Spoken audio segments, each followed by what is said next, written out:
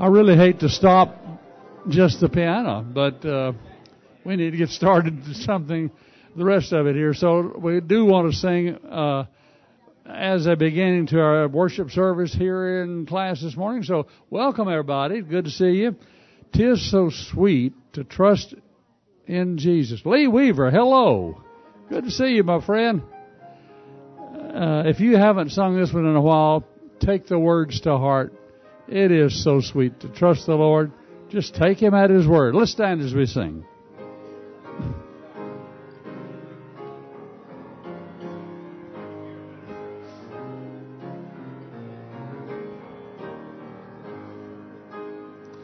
"'Tis so sweet to trust in Jesus, just to take Him at His word, just to rest upon His promise, just to know thus saith the Lord.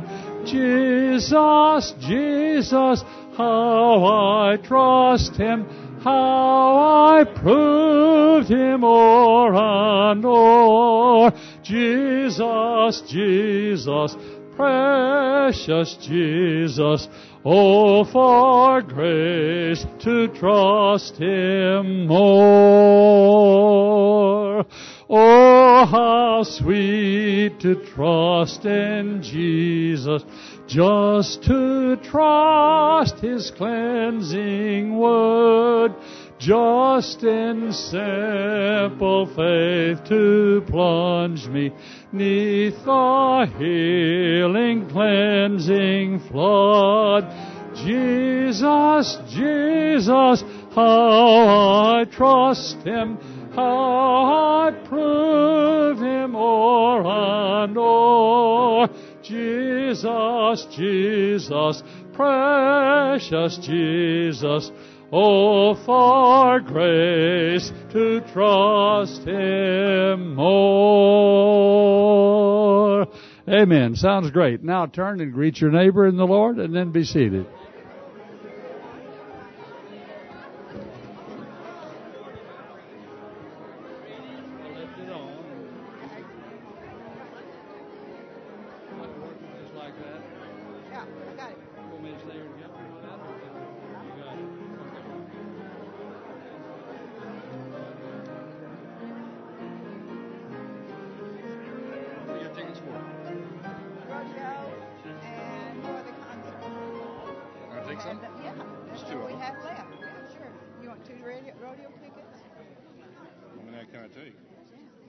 Well, how many do you need? I've got 20 people. No. No.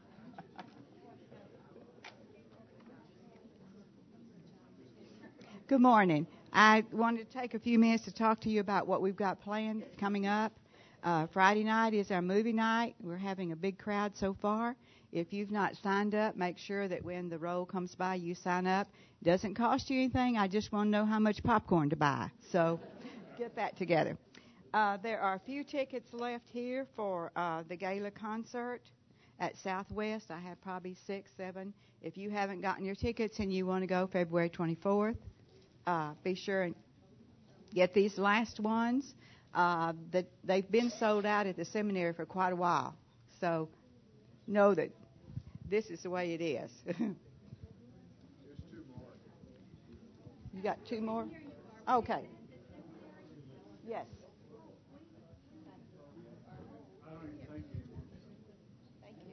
I think there's 2 more. I think there's 2.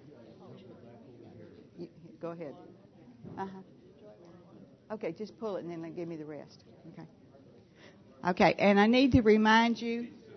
Okay, if we have 2 more, we got 2 more right over here. Okay. The movie night, there's been some confusion on that, and we've been changed around. So the movie night is right here, and you're going to come in the east door. It's Friday night. Is that what you're going to ask me? What's the movie? Yeah. Wild at Heart.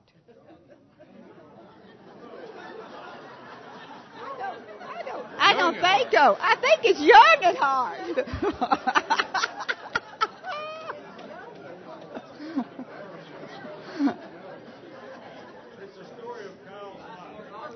yes, yes, yes.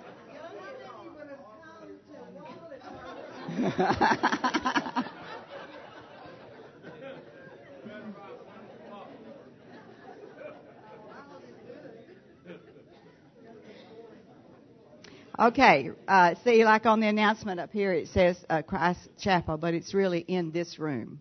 So, and you're going to come in the east door, the main entrance, come across the great room, and up the elevator. So I hope to see you then. I have rodeo tickets for February 3rd. Betty Reed has given us a bunch of tickets, a block of tickets from Plains Capital Bank. So if you want a ticket, try to see me this morning because I imagine they'll be gone this morning, and I'll be sure and give you some. What day is that? February the 3rd at 2 o'clock. Yes, Thursday. Okay, the other announcement I want to make is for sure we've got a pre-dinner for Madness. I'm going to look at the name to make sure I've got it. Don't want any mistakes up here. Music Madness concert, and there's been some changes on that, and we're going to be in the family room, so I'm going to have to number the limit of people who can come because I can only get so many people in there. So if you want to come, the last day you can sign up is February 21st, and I know it's early, but keep that in the back of your mind, and if you can come, sign up early because I'm going to have to cut it off. So that was a surprise to me. I'd planned on not having to do that, but we did. So we'll accept that for what it is. All right. Anybody else for their last 2 tickets or so left here? I'll bring them to you. And remember to see me for the rodeo tickets. And I'm going to send the roll around, do this side first, and then swap to the other side. If you've already signed up, please do not sign up again. Thank you.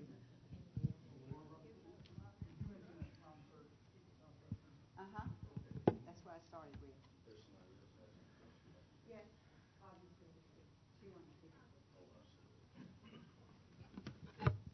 Wild at Heart. That's the story of Kyle's life. See, that's what. Welcome to everyone, and it's good to have our visitors here this morning. We usually just take a few minutes just to share anything that God's done in our lives this week that we would like to share with the class to praise Him, using that to praise Him for what He has been doing in our lives. And also, if you have prayer requests, we have the prayer request cards out on the table, and you can fill those out, and those will be prayed for when we meet on Monday for prayer. I think we have a question or something to share. Roger. Yeah, I have a prayer request. I'm Roger McGrath. My son out in the Seattle area cut his foot very badly about a week ago, and through the ineptitude of the emergency room that didn't give him a tetanus shot, didn't give him an antibiotic, didn't clean the wound, just stitched him up very badly, he has a staph infection. And it's he's being treated for it, but it's not solved yet. So we do request a prayer for him. His name is Jeff McGrath. And also for Kathy, my wife, she's got some indications of a progressing in one of her eyes to a detached retina. So we'd ask for prayer requests for her also. Thanks, Roger.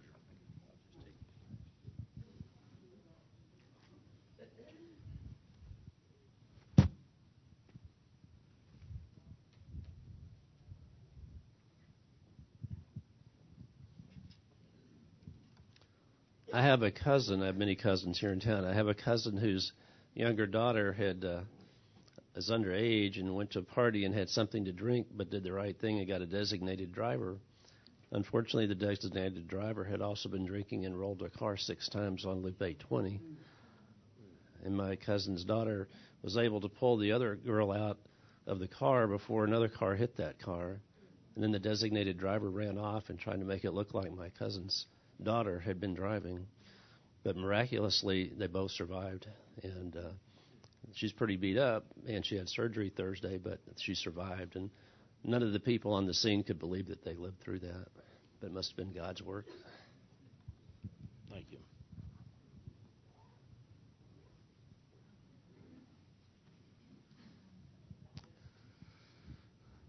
Anything that you would like to share with us today before we get started? Well, let's go to the Lord in prayer and ask His blessing on our time together and see what He has to say to us this morning. Join with me if you would. Father, we just come to you this morning with grateful hearts again as we approach your word and hear what you have to say to us through the power of the Holy Spirit. And Father, we do pray that you'll open our hearts and minds to hear personally what you would have us do and what you would have us know. Father, we pray for Kyle this morning that you'll give him remembrance of what he studied and fill him with the Holy Spirit to deliver your words to us with authority and clarity from your inspired word. Father, we pray for our church that it'll continue in your ministry perfectly as it should, expositorily teaching your word and ministering to others and ministering to the world, a church without walls. Father, we thank you for our wonderful country that we live in, and many of us are troubled about what is going on in our country, and we ask you to cause the gospel to prosper in our country and to save our country. And we thank you for this time we'll have together this morning, together as brothers and sisters in Christ. In Jesus' name, amen.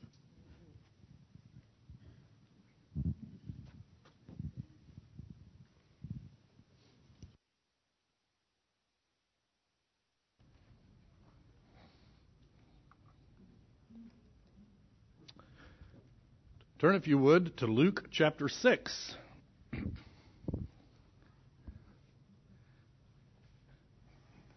We've been asking ourselves, or we've been discussing questions that Jesus asked people. Last week we discussed the parable of the four soils, the hard soil, the thorny, the shallow, and the soil that was productive, as a picture of different responses to the gospel message. The seed is the same. The seed is the gospel message, but some men's hearts are not prepared to receive it. Today we're going to look at a series of questions. They all have the same format. It's basically this. If you love those, if you want to cheat and look ahead, this is in verse 32. If you love those who love you, what credit is that to you? If you do good to those who do good to you, what credit is that to you? And finally, if you lend to those from whom you expect repayment, what credit is that to you? What we're going to see is a standard of living for the kingdom of God that is above and beyond that which the world practices. If you look at these questions in the context in which they're written, every one of them says, even the sinners love people who love them. Even the sinners do good to those who do good to them.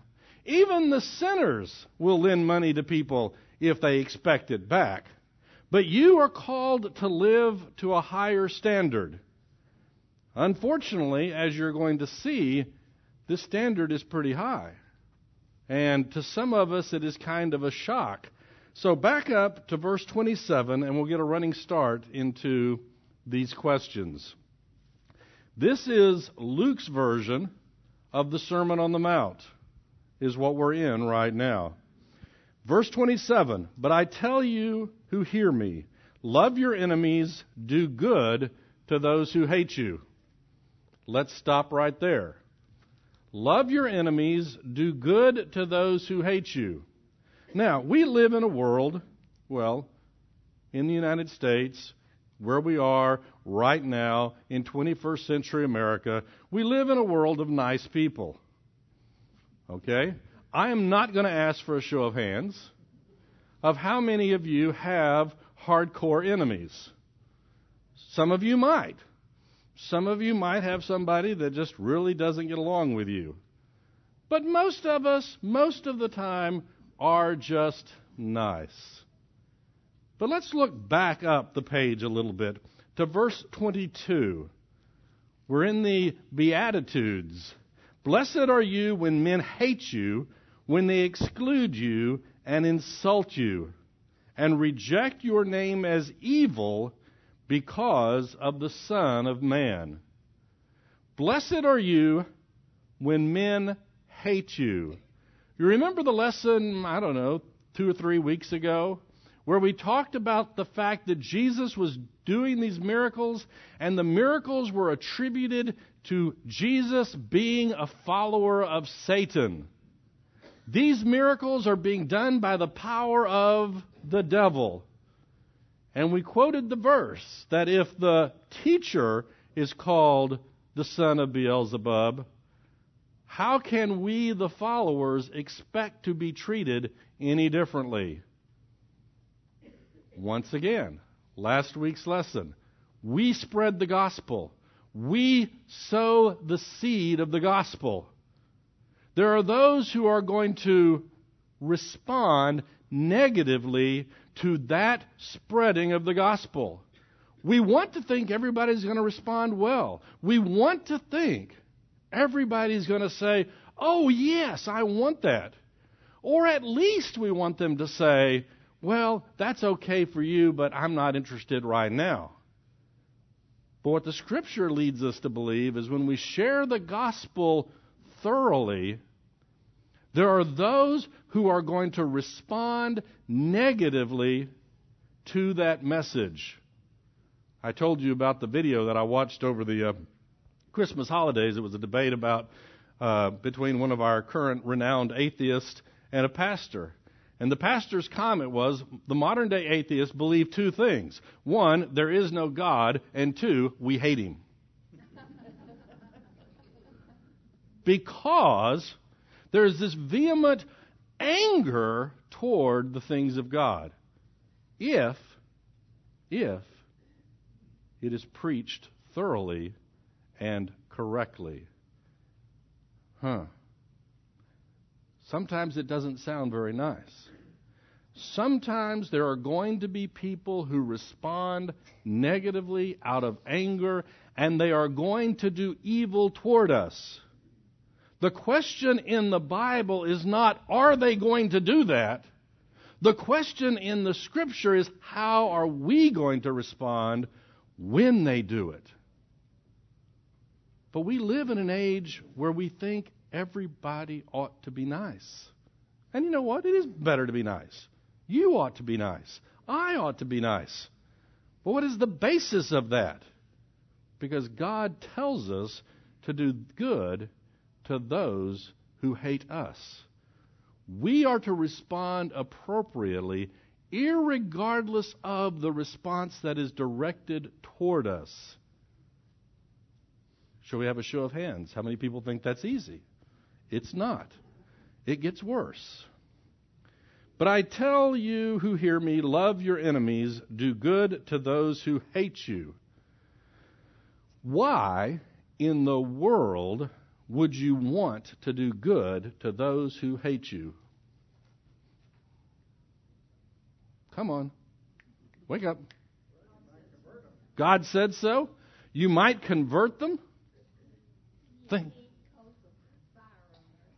You're heaping burning coals on their head. There's a lot of debate about what that verse means, but I like that version. What are you going to do with 1.5 billion Muslims? You're going to love them. You're going to do good to those who hate you. It's hard. It's going to get worse. Keep reading. Why would you do good to those who hate you? I'm going to tell you right now so you can fall asleep, so you can leave. I'm going to tell you the punchline to this whole lesson. Why do we do good to those who hate us? Because in doing so, we imitate God.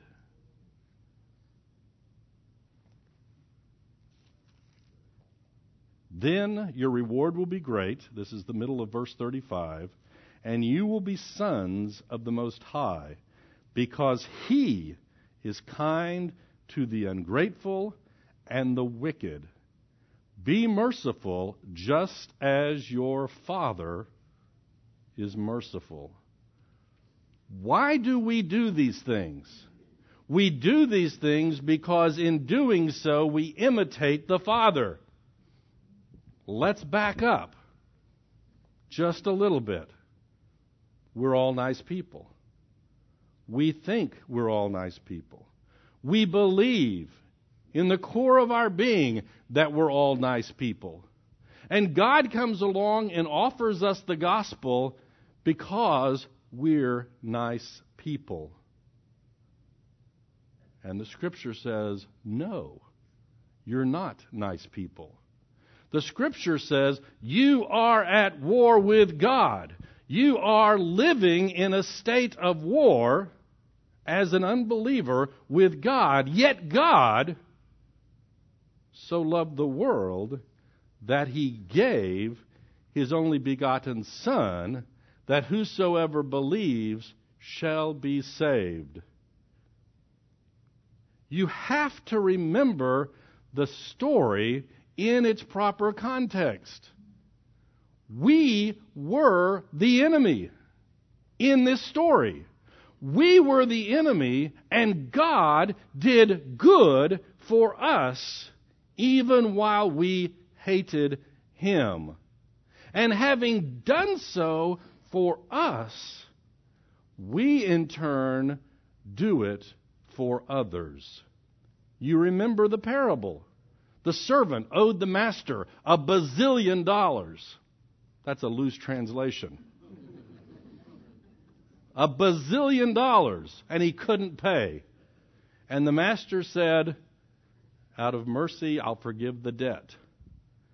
That servant goes to another servant who owes him a couple of bucks and says, pay up or I'm throwing you into the debtor's prison. And the master finds out. And he says, I forgave you $1 bazillion and you can't forgive your master a couple of bucks. Forget it. I'm not going to show you mercy. Why do we love those who hate us? Because God loved those who hate us. Why do we do good to those who hate us? Because God did it for us. As long as we continue to believe that we're the nice people, we always have been the nice people, we always will be the nice people, and God chose us because we're the nice people, we're never going to understand the mercy that God gave us, and we're never going to understand why we need to give mercy to those who hate us. Be imitators of God. Now you've had the punchline. Unfortunately, all these other verses are real hard to do. It's real hard to do good to those who hate you. I have had people who hate me, okay? They're just not very nice to me. What do? How do we respond? There's the natural response, revenge. Strike back. An eye for an eye, a tooth for a tooth. And then, as Tevi says, all the world will be blind and toothless. We as believers are not allowed to respond in that way. We are to live to a higher standard because we have been saved by a higher God. Do good to those who hate you. Bless those who curse you. Pray for those who mistreat you. Cursing is verbal abuse. What is the natural response to verbal abuse? More verbal abuse. You let me have it, I let you have it back. What is our response? What ought our response to be? Verbal abuse? No. Verbal blessing.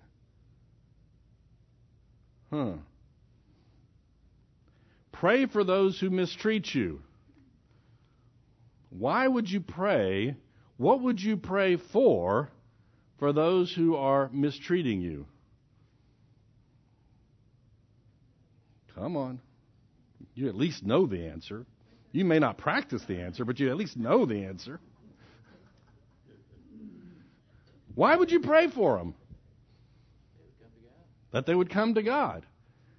They need salvation. I guess since we're talking about Fiddler on the Roof, you could pray the prayer though, right? Do you have a blessing for the czar? Bless the czar and keep him far away from us. I don't think that's what is in mind here.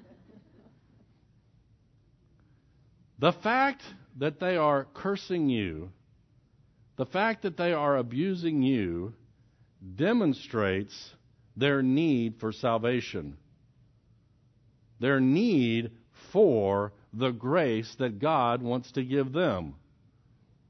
And we are to pray that they receive that and accept it. Now, I do want to throw in one comment here. There's other passages over in Matthew where it talks about the Sermon on the Mount, and other passages makes it very clear. If you're being abused because you did something wrong, there's no virtue in that, okay? If I poke you in the eye and you slug me with a 2x4, I don't get, points because I only slugged you and you hit me with a 2x4. No, I got what I deserved by getting beat back. It's when you're not doing anything wrong, when you are being obedient to what God wants you to do, that you get persecuted. If people hate you because you're a jerk, well, you need to stop being a jerk. If people hate you because you're a believer, well, bless them and pray for them, because they need to accept Christ. If someone strikes you on one cheek, turn to him the other also. This just isn't getting any easier, is it? What we're talking about here is not necessarily a fist fight. What we're probably talking about here is an insult. Somebody walks up and just slaps you. They're not beating you to a pulp. They're not in a fight per se. They want to insult you. And what is your natural response when somebody insults you? You slap them back. That's just what you do. We watched last week the old Cary Grant movie, Father Goose. I don't know if you remember it. He's off on the island in the Pacific, and the school teacher, French lady, slaps him. Well, he just slaps her back, and she slaps him back, and he slaps her back, and finally they get married. Oh wait, they do. It's a strange story, but that is our natural response, right? We're not talking a fist fight here. We're talking about somebody insulting you by walking up and slapping you. And you are not to respond in kind. How did Jesus respond during the persecution that led to the crucifixion? He didn't. Think about that. Could he have responded? Yes. What is that passage about the legion of angels, to come to protect him, if he had wanted them? And as I've said it repeatedly in here, how many legions of angels would it actually have taken? One angel on a bad day, and the Roman army's gone. End of story. He had the ability to respond. He had the ability to stop it, but he chose to do the will of the Father. He prayed for them. Father, forgive them. They don't know what they're doing. How many of you, when somebody has cut you off in traffic, pray, Father, forgive them, they don't know what they're doing? Come on, show of hands. You call them turkeys. That's a nice term. And that's not really an enemy. That's just stupidity on their part. But do you see the point?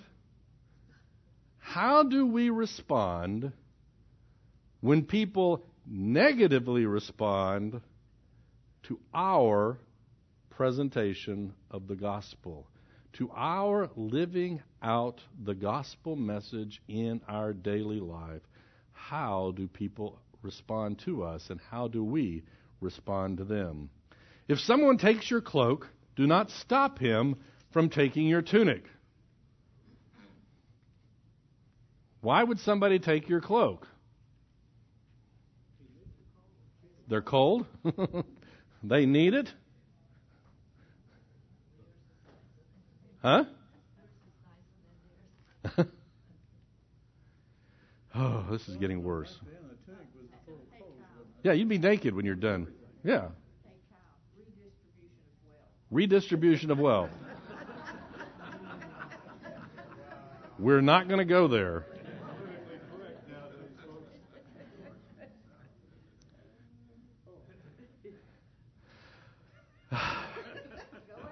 I don't think I want to touch it. Give to everyone who asks, and if anyone takes what belongs to you, do not demand it back. How many of you give to everyone that asks for you to give something? I think this was written before the day of direct mail fundraising, robocalling. Just don't answer the phone. Throw the mail away quick. Really, people that come from other religions that are not the same as my beliefs, Mm-hmm. I just tell them that I can't give to something that's against my beliefs. You can't give to something that's against your belief. I don't know if y'all remember Oswald Chambers, noted for a number of his writings. I've mentioned him in here before. He and his group of followers, they actually believed this. And if somebody asked them for something, they gave it to them. Subsequently, they didn't have much, so when people asked, they didn't have much to give, but they did try to live this. This is a way of living that stands in contrast to our modern mentality of get all you can, and the person who dies with the most toys wins. This is a recognition that the things of this life are temporary, they're passing away, and they're supposed to be used for furthering the kingdom message. Now, having said that, what we're really talking about here in context are people taking your things to get you because of persecution for the faith. This is all wrapped up in enemies, people who hate you, people who despise you, people who want to do evil against you. And we are to respond to them not like the world responds, but like God responded to us. And that's the difference. We could have a long discussion about the fact that we are not talking about the judicial system of the state in which you live at this point. We have laws against theft. We have laws against murder. We have laws against assault. And that's good. What we're talking about is your individual response when people insult you and strike you because of your faith. We're not talking here about Grand Theft Auto, okay? That's not what we're dealing with here. We're talking about how can we imitate God in the community where God has put us. And we get to the next verse, which is one of the most famous statements in all the Bible. Do to others as you would have them do to you. What is this called? The golden rule.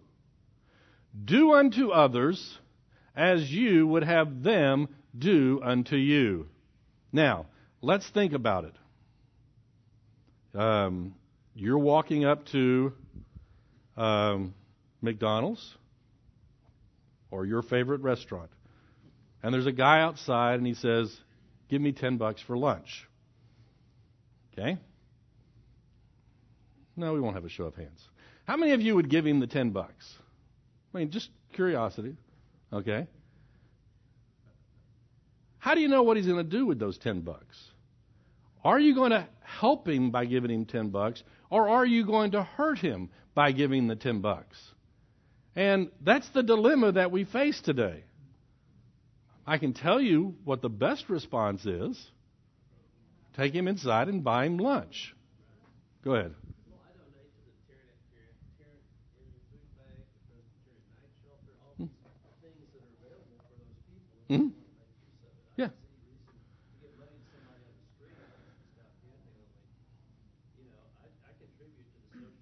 Mm-hmm. Right. That's good.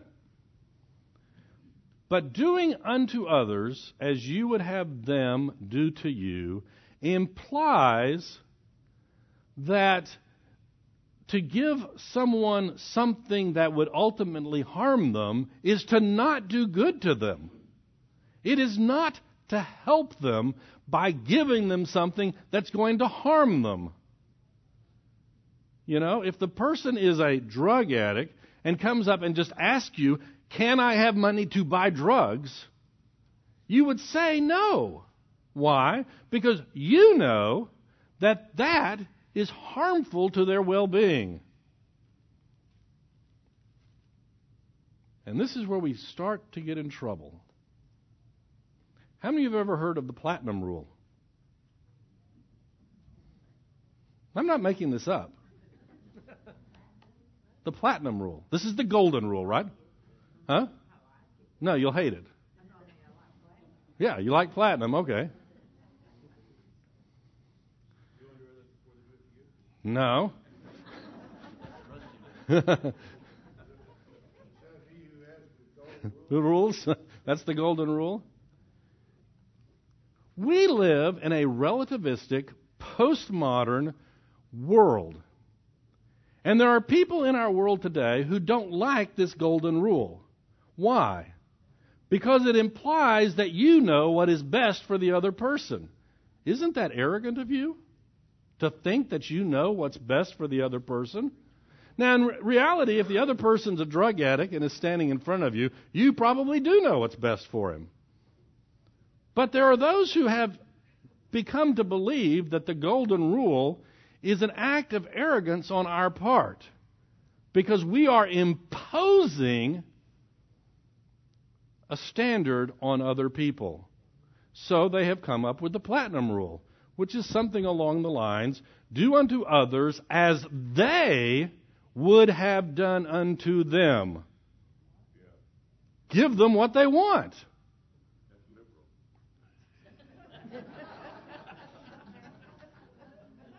It is a relativistic standard that I get to determine what is best for me.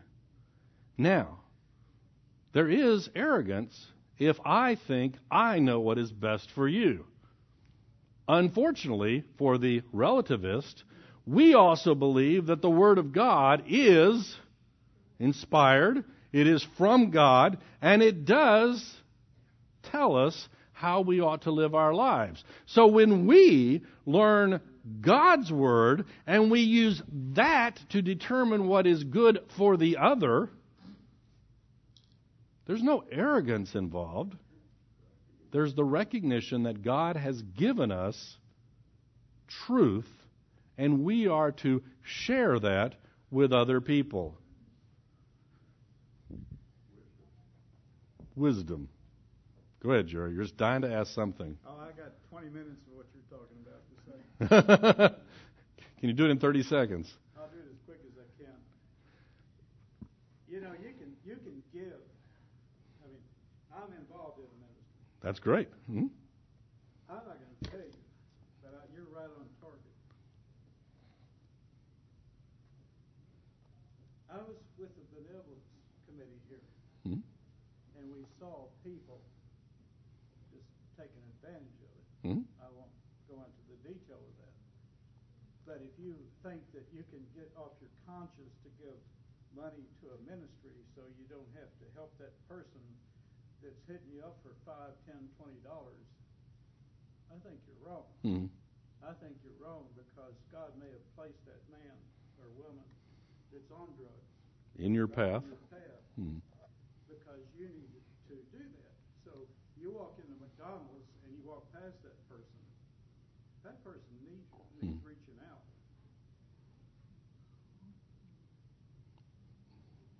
Oh, yeah. I can go on No, yeah. and I go on. But what he may not need at that point is $10 in cash. He needs your ministry. He needs something. He does need something. He needs you. Right. God may have put him right there. I liked what C.S. Lewis says in Mere Christianity. I actually reread this yesterday along this path. And he said, we have this general statement, do unto others as you would have them. But there aren't a lot of specifics. You know, we would like God to give us very detailed instructions. If thou art walking into McDonald's and man asks for $10, this is what you do. He said, it's very general and it's not very specific. And he says, but, comma, there are some general rules that we should probably follow. If you never deny yourself anything, you're probably not giving enough money. If there's not something that you want, but you don't get because you're giving money, you're probably not giving enough money. If it doesn't hurt sometimes how much you're giving, you're probably not giving enough money. And to whatever sort, I mean, we're talking here of time, money, whatever it is that you're giving. We live, as I pointed myself, in very comfortable times. This is a radically different way of looking at life. Why do we do this? Because in doing so, we imitate God. I mean, let's think about this just one moment. Jesus Christ, God, takes on human form. Let's stop right there. Most of us view that as not that big a deal. Why? Because we believe that human form is the apex of created things. What is the big deal? But let's look at humanity compared to divinity, and Christ took humanity on for us. It's like us becoming slugs to do something, who knows what. He did that for us, and now He wants us to do that for others by ministering to them where they are.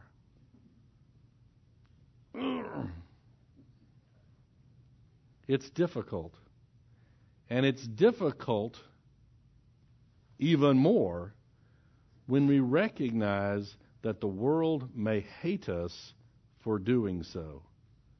And that's fine. Back to the soil of last week.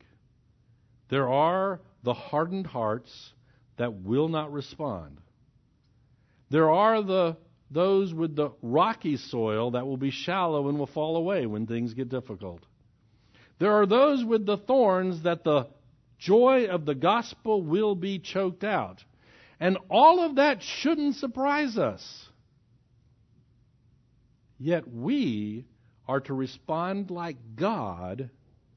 We're not God. We're not Mormons. We don't become gods.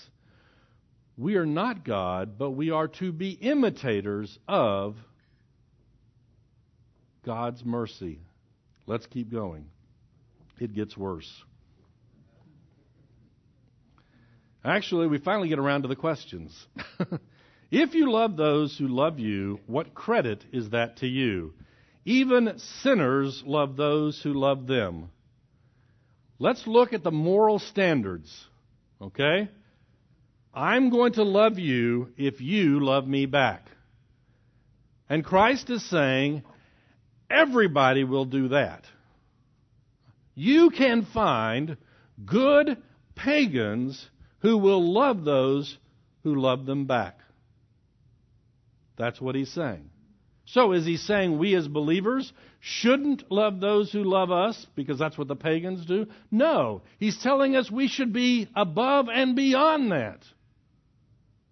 We should go beyond merely loving people that will love us in return. Above and beyond. And if you do good to those who are good to you, what credit is that to you? Even the sinners do that. And if you lend to those from whom you expect repayment, what credit is that to you? Even sinners lend to sinners, expecting to be repaid in full. What is a loan that you don't expect to be paid back? It is a gift. That's what it is. Not all of life can be boiled down to calculations of I give $1, I get $1 back. It shouldn't be that way. Sometimes we just need to give. I'm a big fan of if you give money to a charitable organization, you can take it off on your income tax, and that's a good thing. It is a charitable contribution. Great. But you know, sometimes you need to give money whether there's a tax deduction or not. You just do it because it needs to be done at that point in time. I don't know what that is in your particular life. I don't know what that looks like in your particular situation. But at some point, we need to remove the calculation, and the calculation's fine. If you give money to the church, by all means, write it off on your income tax. The church gets more money that way. I mean, that's fine. But, there are times when we need to not be involved in the calculations of what can I get out of this. Rather, we just need to give. Go.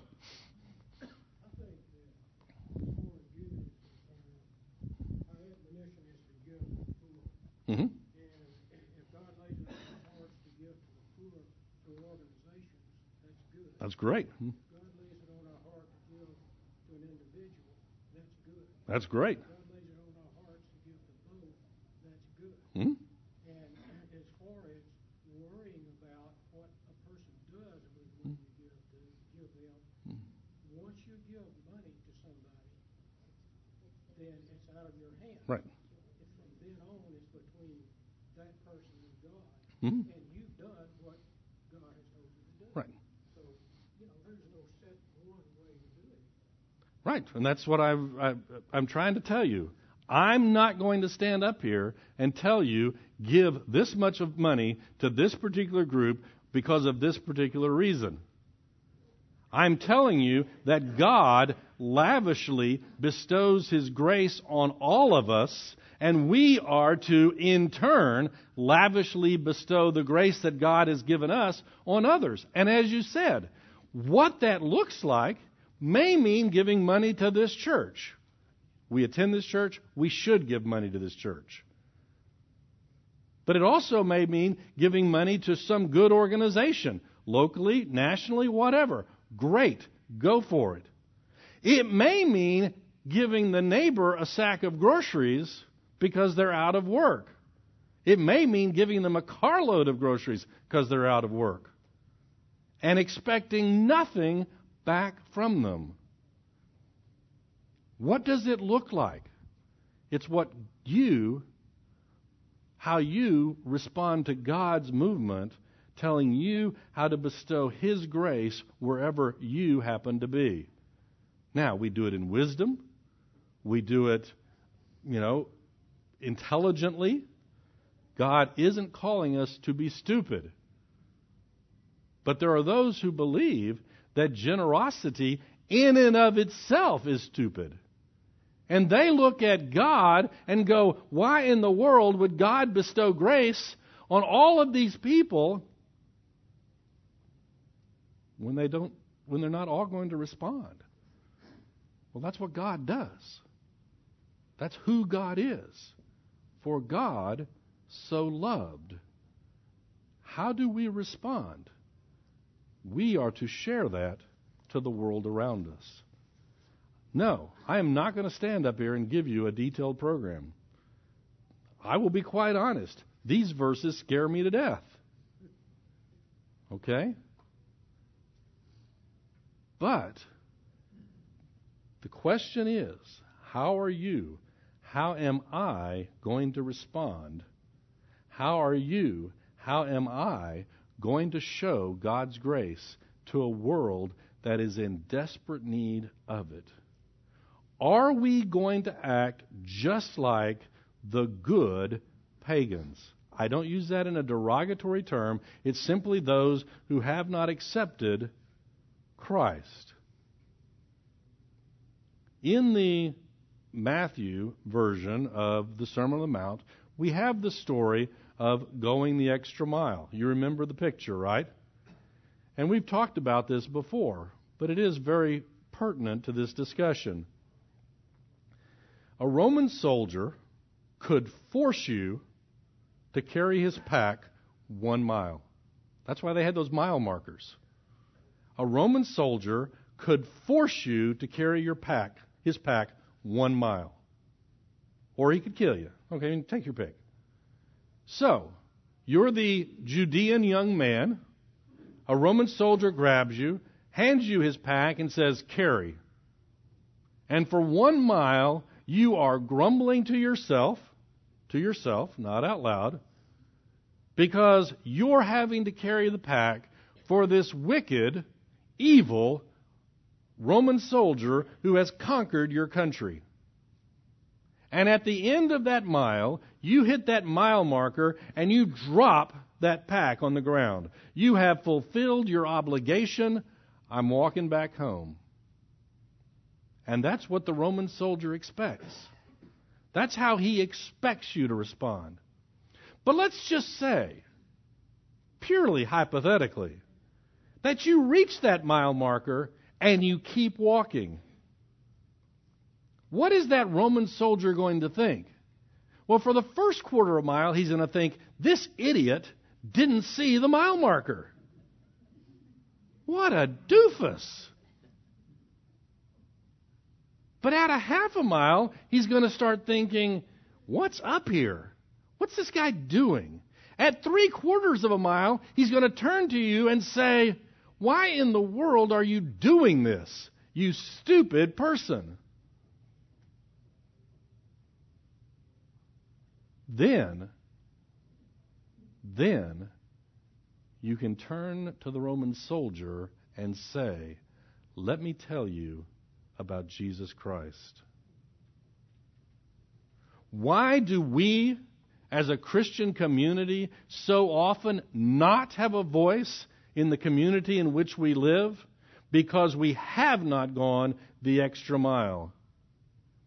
If your charitable giving consists of what the government takes from you and forces you to give and distributes as it sees fit, and I'm not going to argue about the goodness or validity of certain government programs, but if that's all you're doing, that which the Roman soldier can force you to do,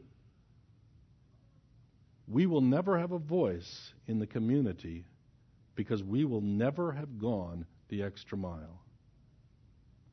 We will never have demonstrated to a dying world the love and mercy of God. Let's keep reading. But love your enemies, verse 35. Do good to them and lend to them without expecting to get anything back. Do good to your enemies. pray for them, lend to them without expecting anything in return. Then your reward will be great, and you will be sons of the Most High, because He is kind to the ungrateful and wicked. I'm still waiting for somebody to ask me the question. Y'all are being too nice to me today. Go ahead. Sure. It seems to me, don't you think it's implied that indeed you do give money, a $10 bill or whatever, to someone who's unworthy? Yes. Okay. They're definitely unworthy. So they don't have to be worthy for you to give. Be careful. Her observation is they don't have to be worthy to receive this gift we're giving them. Whether they're worthy, unworthy, or not. Because we were unworthy when God bestowed His mercy on us.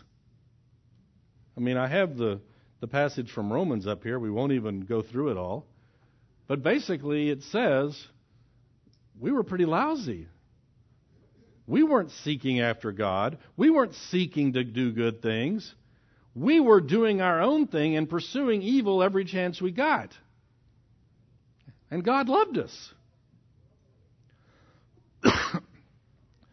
Sometimes when you talk about this passage, there is a discussion about the whole idea of rewards. It begins to sound mercenary at times. Or people begin to think, oh, here I am doing these good things in order to get credit, in order that I might be saved. And you need to remember the picture again. That's why I started with it. In our relationship with Christ, our relationship with God, before our conversion, we weren't good people doing good things, trying to get credit with God. We were enemies. That's what we were. Because God bestowed mercy on us, because God saved us, then, now, we are in a position to reflect that to the world around us. And God says, if you do so, that is a good thing, and at that point, you are demonstrating to the world that, in fact, you are a child of God. If you believe that the doing of the good produces the becoming the child of God, you've got it all backwards. You still think that you're a good guy doing good things and God's going to reward you for it and give you salvation. No. You're the enemy. You're the other side of the equation. By definition, the enemy is not doing good to you. By definition, the enemy is not showing mercy to you. God loved us when we were the enemy. Therefore, in our relationships with enemies, with our relationships with others, we show that mercy to the world around us. And the final verse, be merciful just as your Father is merciful.